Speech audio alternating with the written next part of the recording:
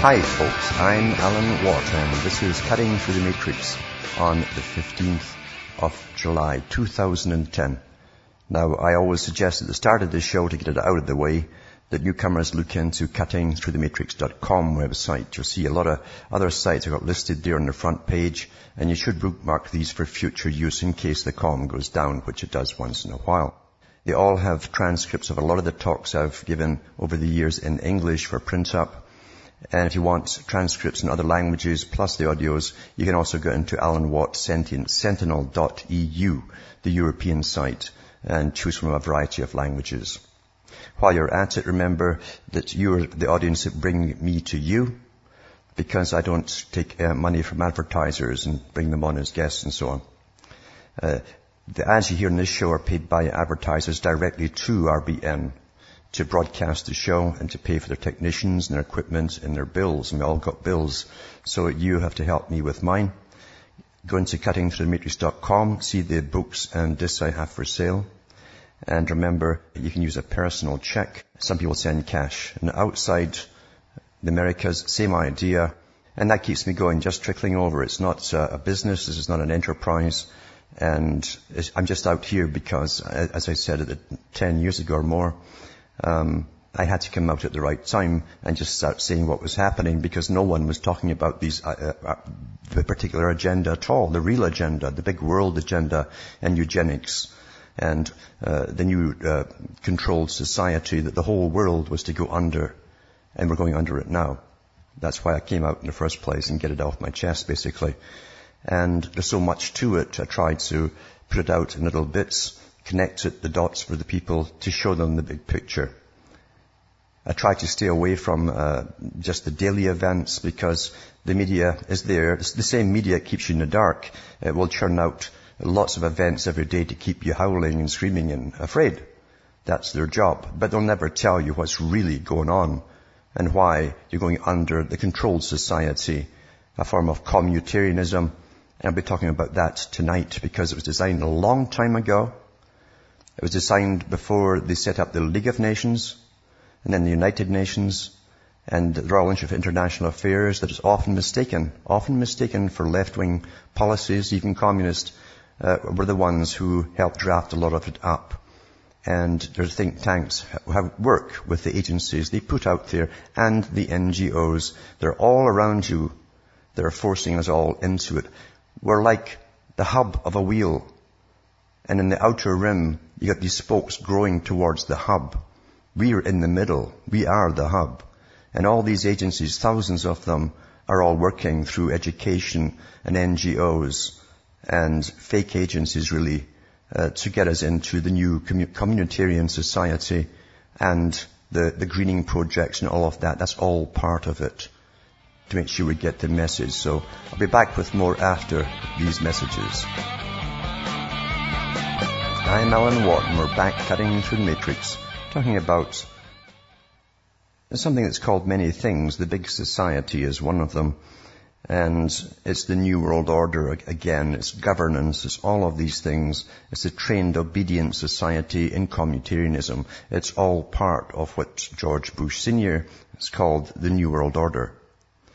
He mentioned 1,000 points of light would bring it about in one of his talks. They're all vague little things he was putting out there, because his scriptwriters wanted it to be very vague, except for the insiders.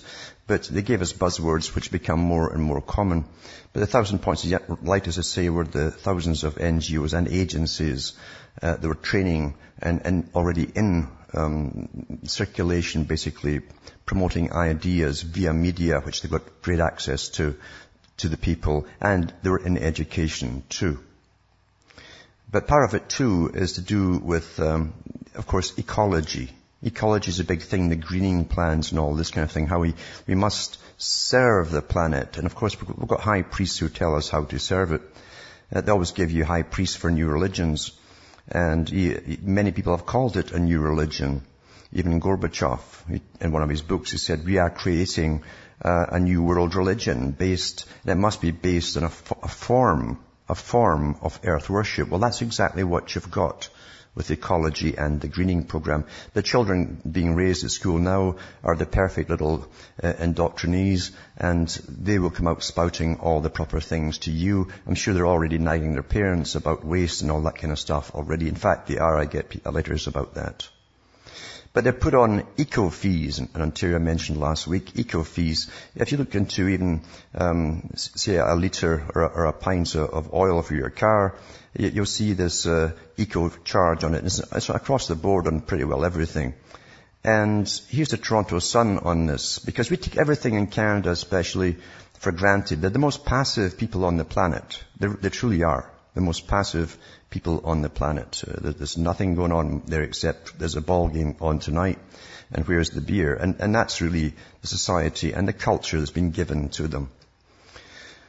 But this is from the Toronto Sun, and it says, the new Ontario eco-fees charged to consumers on thousands of products are illegal, consumer and legal experts say. It's an illegal fee, Mel Fruitman, Vice President of the Consumers Association of Canada, told the Toronto Sun. It's an add-on fee, and there's nobody in this country who's allowed to put a tax except governments. As far as I can tell, unless they slip through something quietly in the middle of the night, when everyone was sleeping, including me, they have no authority to do this. And Clindy Todrum, Cherniak, a sales tax consultant or counsel affiliated with Lang Mitchener, I guess that's a company, LLP, said the fees are not permissible under the provincial government's own Waste Diversion Act or the Constitution of Canada.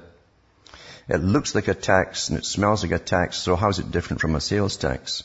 Todrum Cherniak said, what you've got is the tax being passed on from someone to the consumer, which means it's an indirect tax, and under the Constitution Act, the province can only impose direct taxes. They can't impose indirect taxes. Now, how did they get them in there? Well, you see, you have lobby groups that seem to be, these lobby groups seem to be private, as far as I can tell, because you go into who was around encouraging the big companies like Canadian Tire and such what to do. And this one here comes under stewardship. Who are we? Stewardship Ontario. Very important term, stewardship, because you see it's part of the whole greening sustainability movement, and your children already are indoctrinated into using these terms, stewardship and governance. This is Stewardship Ontario. And it says, who are we? And you scroll down trying to find out who exactly they are, and they try not to give it away that they're a private company. Let's put this tax on. They go around all the biggies and get them to put the tax on for them. Now, who's getting the cash? I have no idea. But the fact is, it's an illegal tax. So everyone, I hope, who's off the bottle in Canada can go to their stores charging these taxes and look, for goodness sake, look at that receipt you get at the end. Don't just chuck it away and see if you have the eco tax, and go back and say, you don't want to pay that, give me the money back. Because it's your money they're stealing. This is to go across the board in every country, and I think it is already in a lot of different countries. Now, Communitarianism, as I say, an idea set up really for those who set up the whole New World Order for the 20th century into the 21st century, and the whole 21st century, I should say as well. The Royal Institute for International Affairs, CFR, their higher inner group, they always have an inner group. There's always an inner party and an outer party. And the inner party know the whole agenda, the big secrets, you see. Now, there's a very good article here, and it's called Our Common Community, and it's from the UK column. Very good article by Nikki Rapana. And it says, Americans have a lot more in common with the British than many may realize. On both sides of the Atlantic, there's a very quiet and totally identical revolution underway. Commoners from Alaska and London face the same enemy with the same name. What binds them in a way that surpasses all others is the simple fact that neither side knows exactly what their enemy is called. It's not hard to notice cameras on every street corner. Their parents may still need personalized retraining, as the Soviets did, but every school-aged child has been taught their new responsibilities and requirements. Our national governments knew and very serious concerns regarding our health and smoking and drinking and overeating and exercise is impossible to ignore. And I'll jump to a very important person who's written about that too in one of his books after this. To continue, it says, it's no joke anymore that we all may have to pay global taxes on the air we breathe. Inside, it says here, inside our private homes, we're all dealing with a whole new bureaucratic system that assumed the role of our new big mother. What we share in common is we're all children in Big Mother's global communitarian family. I do know communitarianism is a mouthful to say and a challenge to spell, but it's the most important word you'll mumble aloud this year. Its use is slipping into the mainstream a little more each month, and I think they're gearing up to unveil it before the unwashed masses. Actually, they're going to use this as the excuse to get out of the mess which they brought on, so they could bring it in. Everything happens for a purpose, and that's why they pulled the economy when it was time. Some of you may remember when it was introduced by Tony Blair and New Labour as the third way, like Alvin Toffler. Now Philip Blond is reintroducing communitarianism as the newest theoretical political answer to what ails us. The British Conservative Party under David Cameron is leading the British Communitarian resurgence. See, all the parties are in it. They're the same, you see. There's no difference. Former U.S. President Bill Clinton, in a TV interview on April the 18th, 2010, described Americans as more diverse and communitarian now. This was just the latest of Bill's assertions about American communitarianism, a repeat of speeches he's made in Toronto, Montreal, and Berkeley over the past year. Very important, as you understand. That's why these guys don't retire. They're still retained by their masters. For once in his public-private career, Bill Clinton is not lying. Communitarianism is a political system that gives authority over individuals to unelected community stakeholder councils. Now, you're going to hear this term in your papers. I've already seen it in newspapers. You're a stakeholder in your community. In fact, that Who Are We one with the Ontario eco-fees also use that. Your stakeholders. Everyone's a stakeholder in your local area.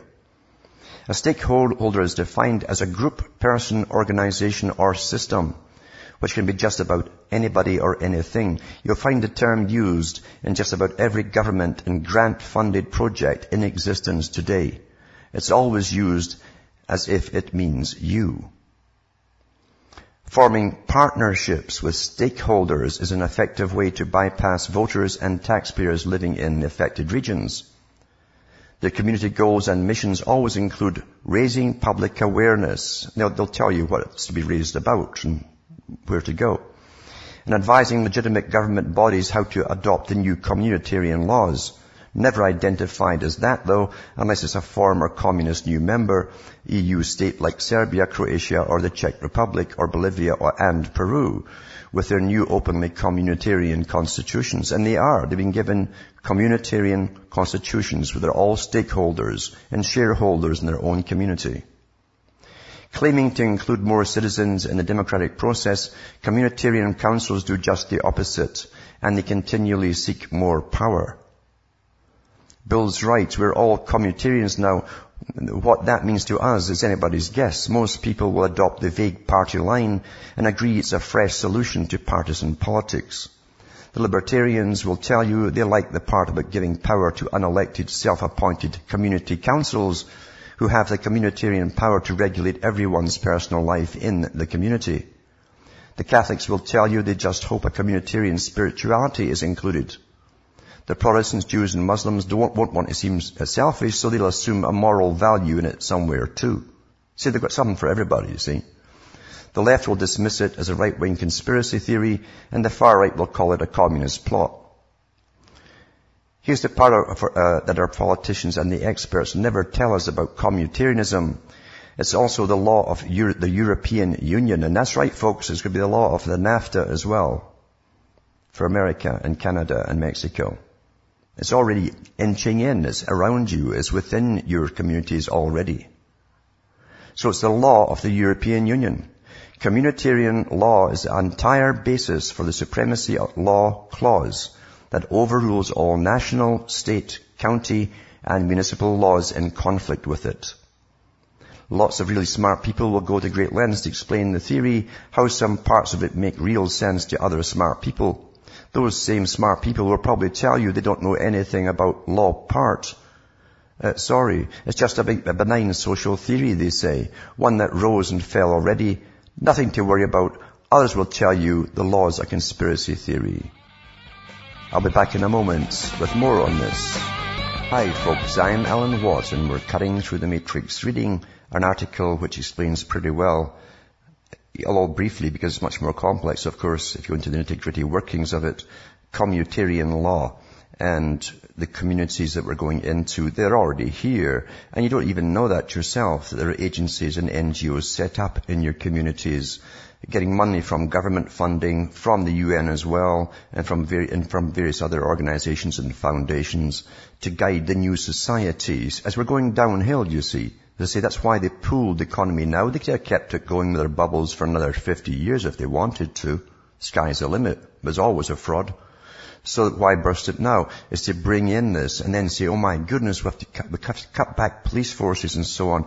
There's going to be a lot of crime in the areas, and what we do about garbage and so on, and taxes and so on. Well, guess what? You'll all go to meetings in your communities and all participate, you see. That's your stake in being a stakeholder, you see.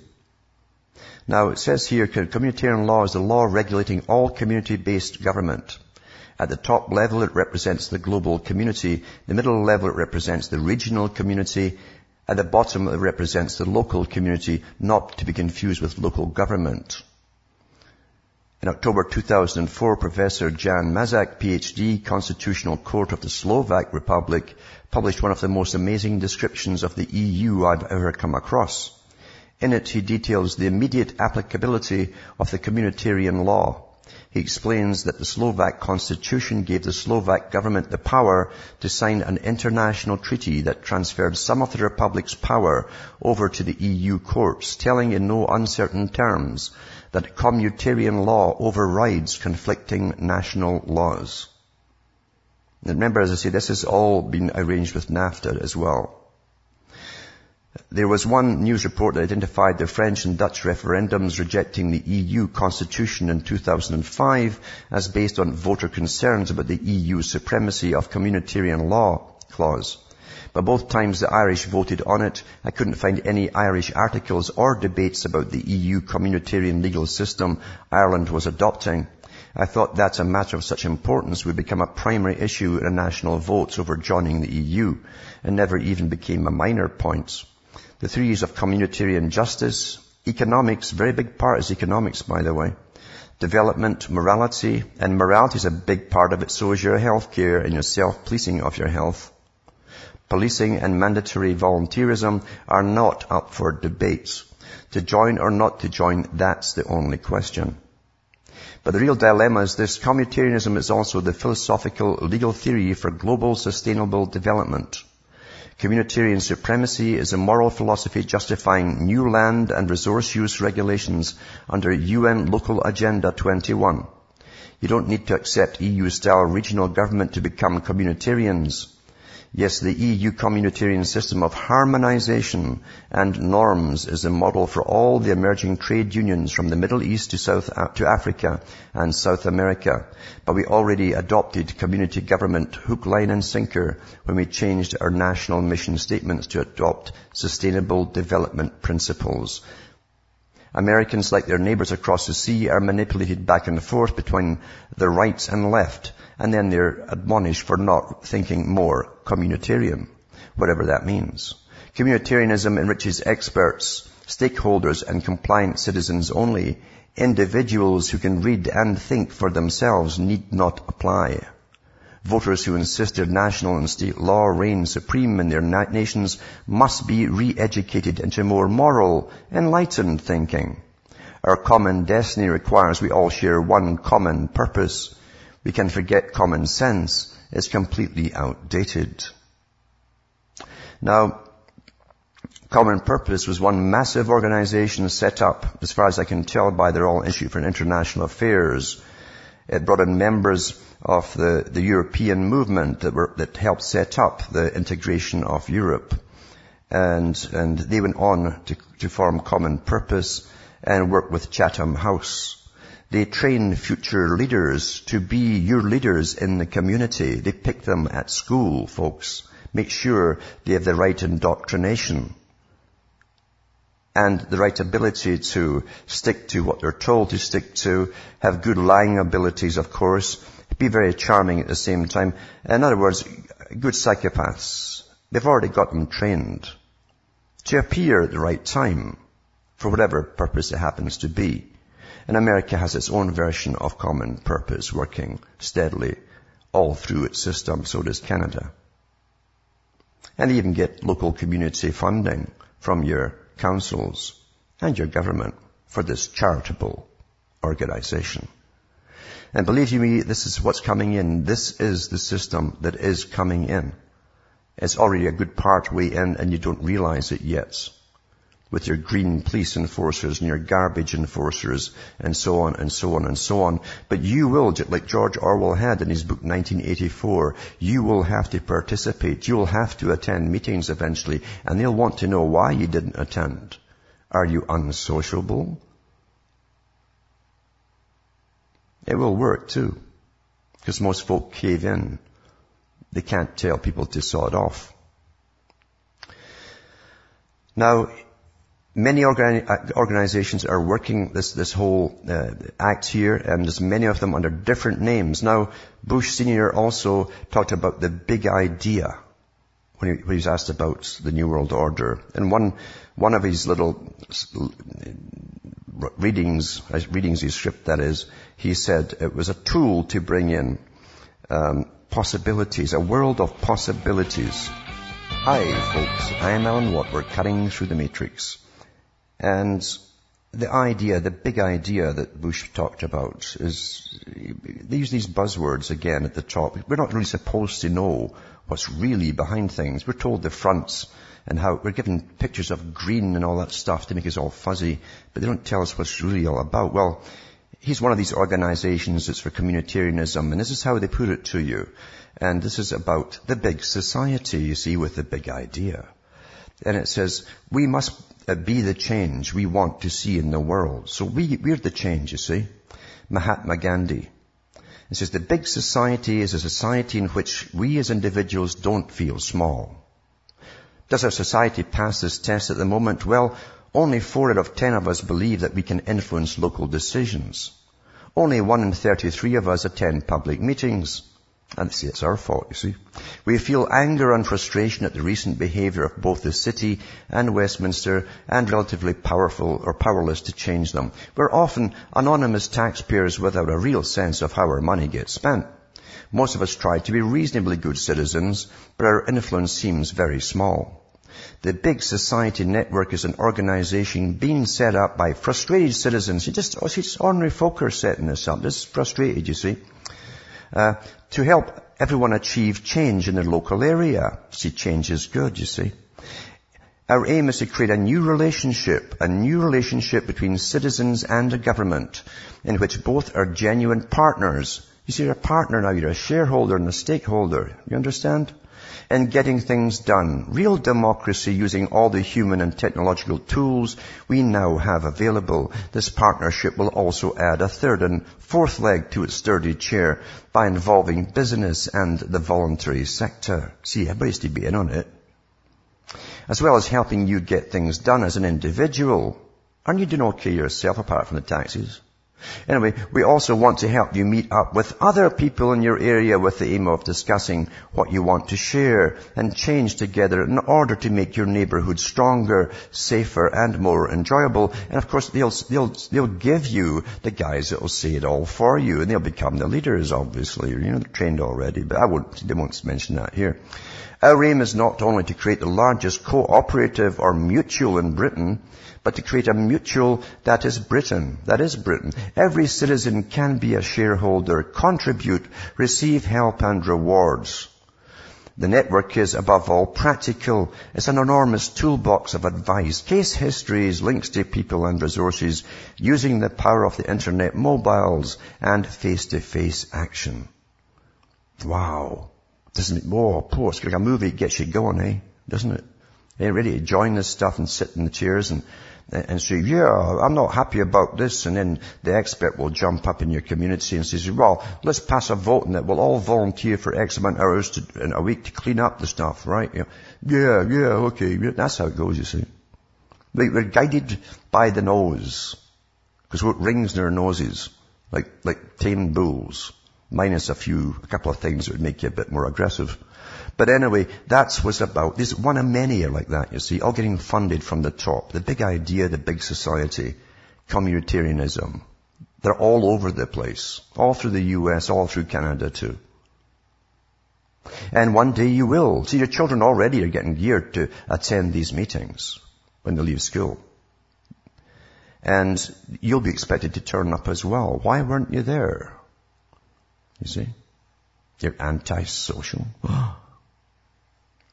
That's how it runs it. That's how it runs it.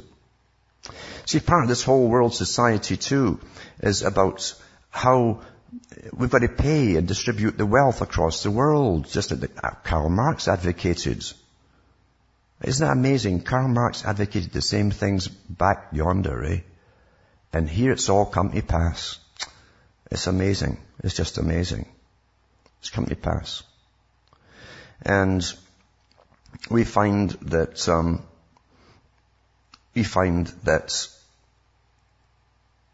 the rich countries are to pay energy giants to build new coal-fired power plants. Isn't that nice? Isn't that nice? Don't you feel good about you in the States and Britain and Canada paying to have new coal-fired plants built in India and China? Because you see, under the GATT treaty, they're, regardless of the income and the multi-trillionaires are creating over there, they're still third world countries apparently. Until they themselves say they're not. And that's up to them to say when they're not under the treaty. Anyway, it says the UN's Clean Development Mechanism to use European carbon offset credits to subsidize 20 efficient coal plants in India and China. Meanwhile, we've been told to shut all ours down in Canada. And we'll probably start getting brownouts when, like Europe, when they tell you, by Wednesday's your day, no electricity on Wednesday. That's coming. That's coming. This is all part of, as what Quigley said, the Royal Institute of International Affairs and what they do, and the different organizations they rule over, are often mistaken for being communist because they have many of the same plans and agenda in common. The sharing of your wealth across the world. And this article here is from theguardian.uk.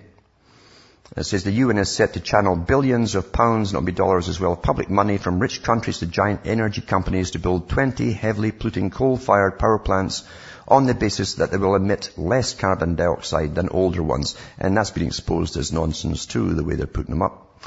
Data seen by The Guardian shows that 12 companies have applied to the UN. They applied to the UN for your dough, by the way, for hundreds of millions of emission reduction credits to subsidize efficient coal-powered plants in China and in India. Many of the plants would be paid for by carbon offsets brought by British and European companies in lieu of cutting their own emissions. So the fake nonsense that when they look in the sky, stick their finger in their mouth and test it, and some bigwig says, oh, there's too much carbon in the air. We better pay the UN so much carbon emissions today. Carbon credits. Well, they give it to China and India. This magic, nonsensical act that only really insane people would believe. If, as expected, the power company applications are approved by the United Nations Framework Convention on Climate Change. Did you know they put that through on the UN Framework Convention on Climate Change? Did your media tell you a darn thing at the time? No. They will earn around £3.5 billion, or $7 billion at current carbon market prices. This will make the UN body set up to promote clean energy and reduce global climate emissions one of the world's leading provider of funds for new coal burning as well. So here they are, putting off smoke in India and China, but you can't do it here. No, you cut back here and austerity, mind you. Go to your local communitarian meeting and they'll tell you how to, maybe we can all see who's got extra sweaters and share them when we're freezing in the winter. says the rush by companies to take advantage of the UN's clean development mechanism subsidies follows a successful application for credits by the Indian Attali coal group for 2 large power stations at Mundra and Gujarat, India. Attali will earn around £25 million a year for the lifetime of its power stations in return for using supercritical technology which burns the coal at lower temperatures. It says, and emits up to 30% less carbon dioxide than conventional power plants. Yada, yada, yada nonsense. In other words, they're backhanders getting it. They're all getting cash in this. It's backhanders. Backhanders is under the table. And that's how it's all about. And I'm sure the ex-director of the IPCC, or maybe still there, will be in on that because he's one of the biggest businessmen in India. Now, back to communitarianism and the future. Now, Jacques Attali is up there at the United Nations. He was the top advisor to French presidents, Mitterrand and other ones. And you didn't go in fact, most folk went to see him. He really ran the show. Number 2 is always the boss, not the guy they put in front to take the tomatoes and the rotten eggs. And he wrote the book, A Brief History of the Future, published in 2006 in French initially. And he also wrote a book before that called, before 2000 and 2001, he called it Millennium, Winners and Losers in the Coming New World Order, where he said what was going to happen to America, and it's pretty well happened. It flattened it economically. Massive immigration from the south, he said, would be akin to the invasion of the various Goths and Visigoths and all the various Goths, etc., that came into Rome, flooding in from America with their gangs too. And so they knew all that was going to happen back about 1990 or so. And here he is giving us the future. Now, a lot of what he's talking about is already here, but he attends the top think tanks as well. And he says this on page 123 of A Brief History of the Future. He says, public administration will be overturned by the use of new methods of communication, particularly of the internet, which will permit the running of public services at lower cost and with immediate results. To manage this merchandised time, 2 industries will dominate as they already do. Now, guess what they are that are going to run you? Insurance companies and entertainment. You know, insurance companies have more building projects going on than the banks put up money for. They have for about 30 years. But it's more than that. It's your personal insurance, because now you'll find out why. You've got to be healthy, and you've got to not smoke, and you've got to be underweight, and so on and so on. On the one hand, to shield him against risk, the rational response of every player on the market. You see, you're a player on the market as well. It says, will be, and is, already is, to insure himself, in other words, to protect himself against future uncertainties.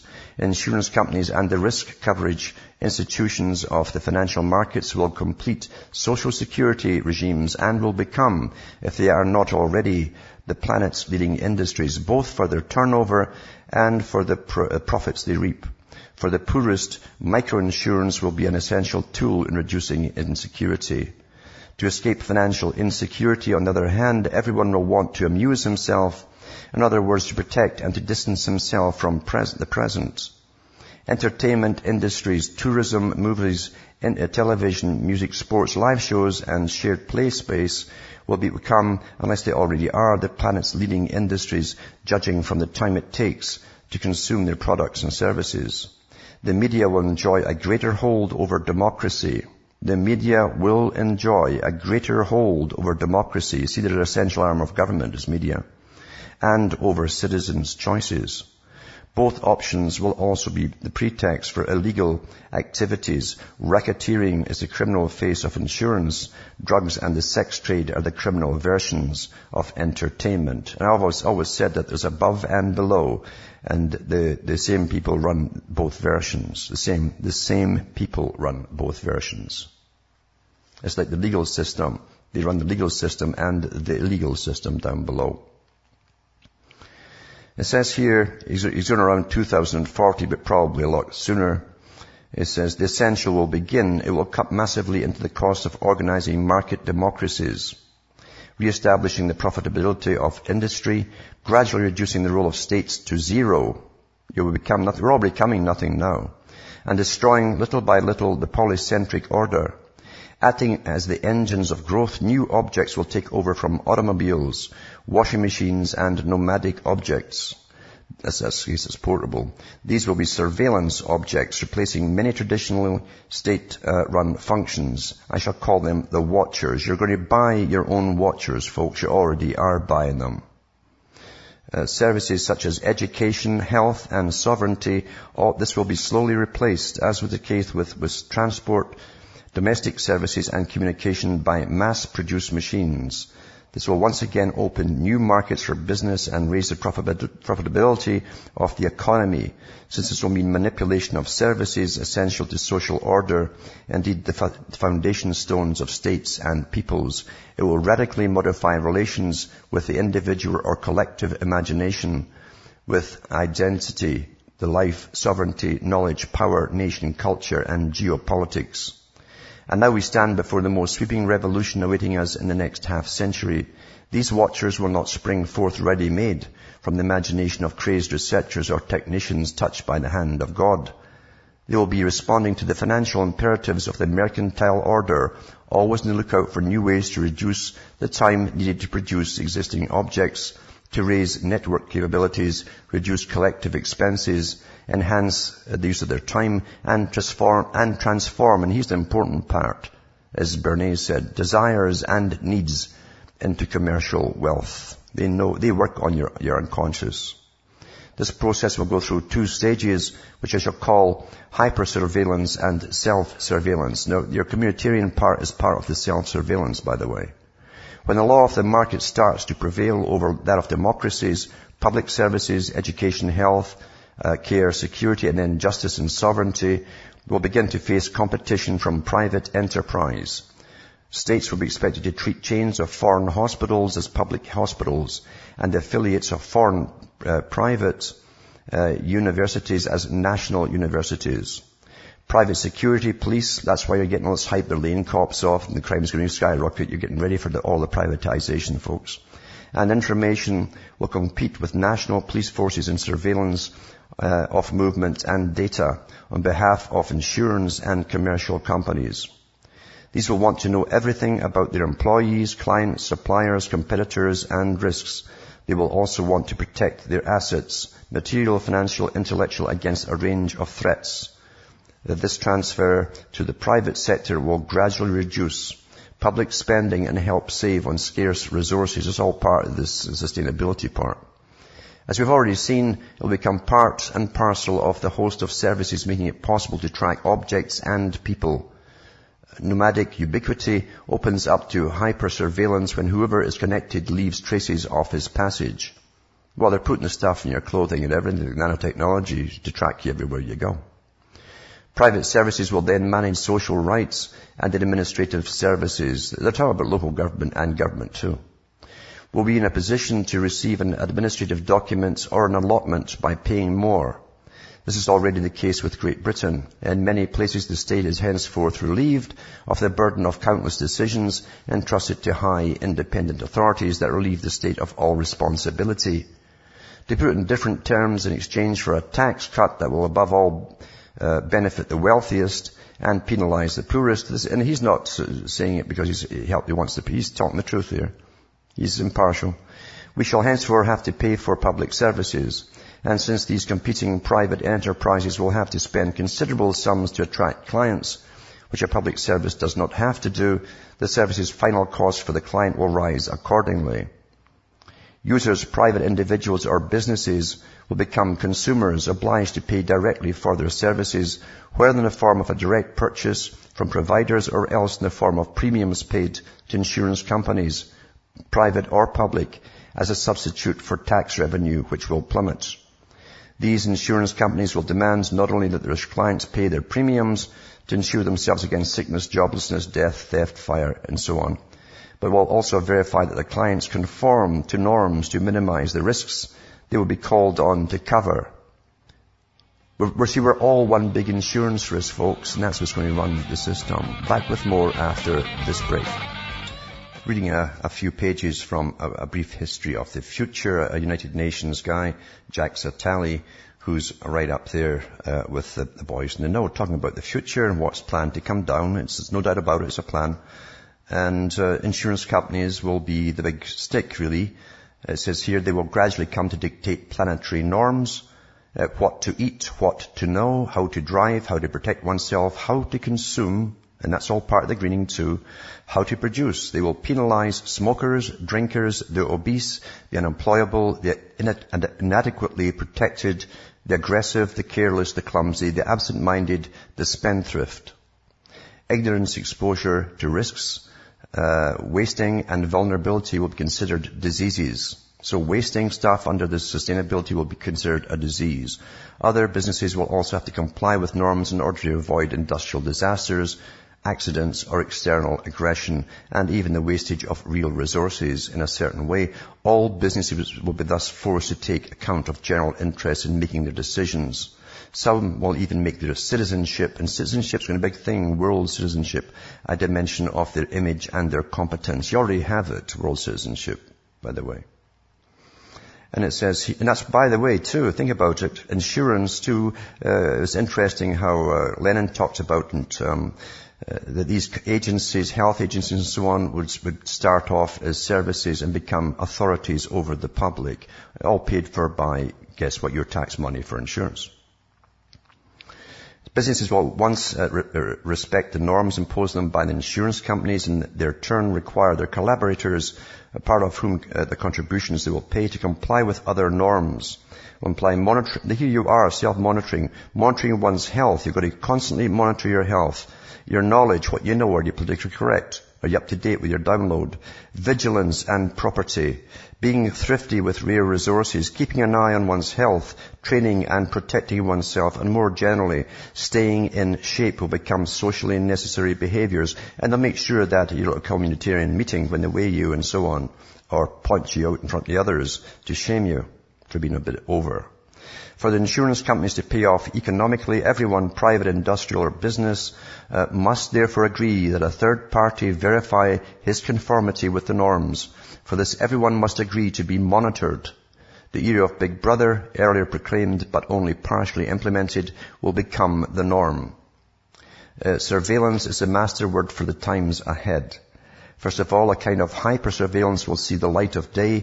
Technology will make it possible to know everything about the origins of products and movements of men, which will much later imply essential military applications. Sensors and miniature cameras installed in all public and eventually private places, in offices and in recreational areas, and finally on the nomadic objects themselves, that's your portable objects, will monitor all comings and goings. The phone already allows us to communicate and be tracked. Biometric techniques, fingerprints, iris shapes of hands and face will allow for surveillance of travelers, workers and consumers.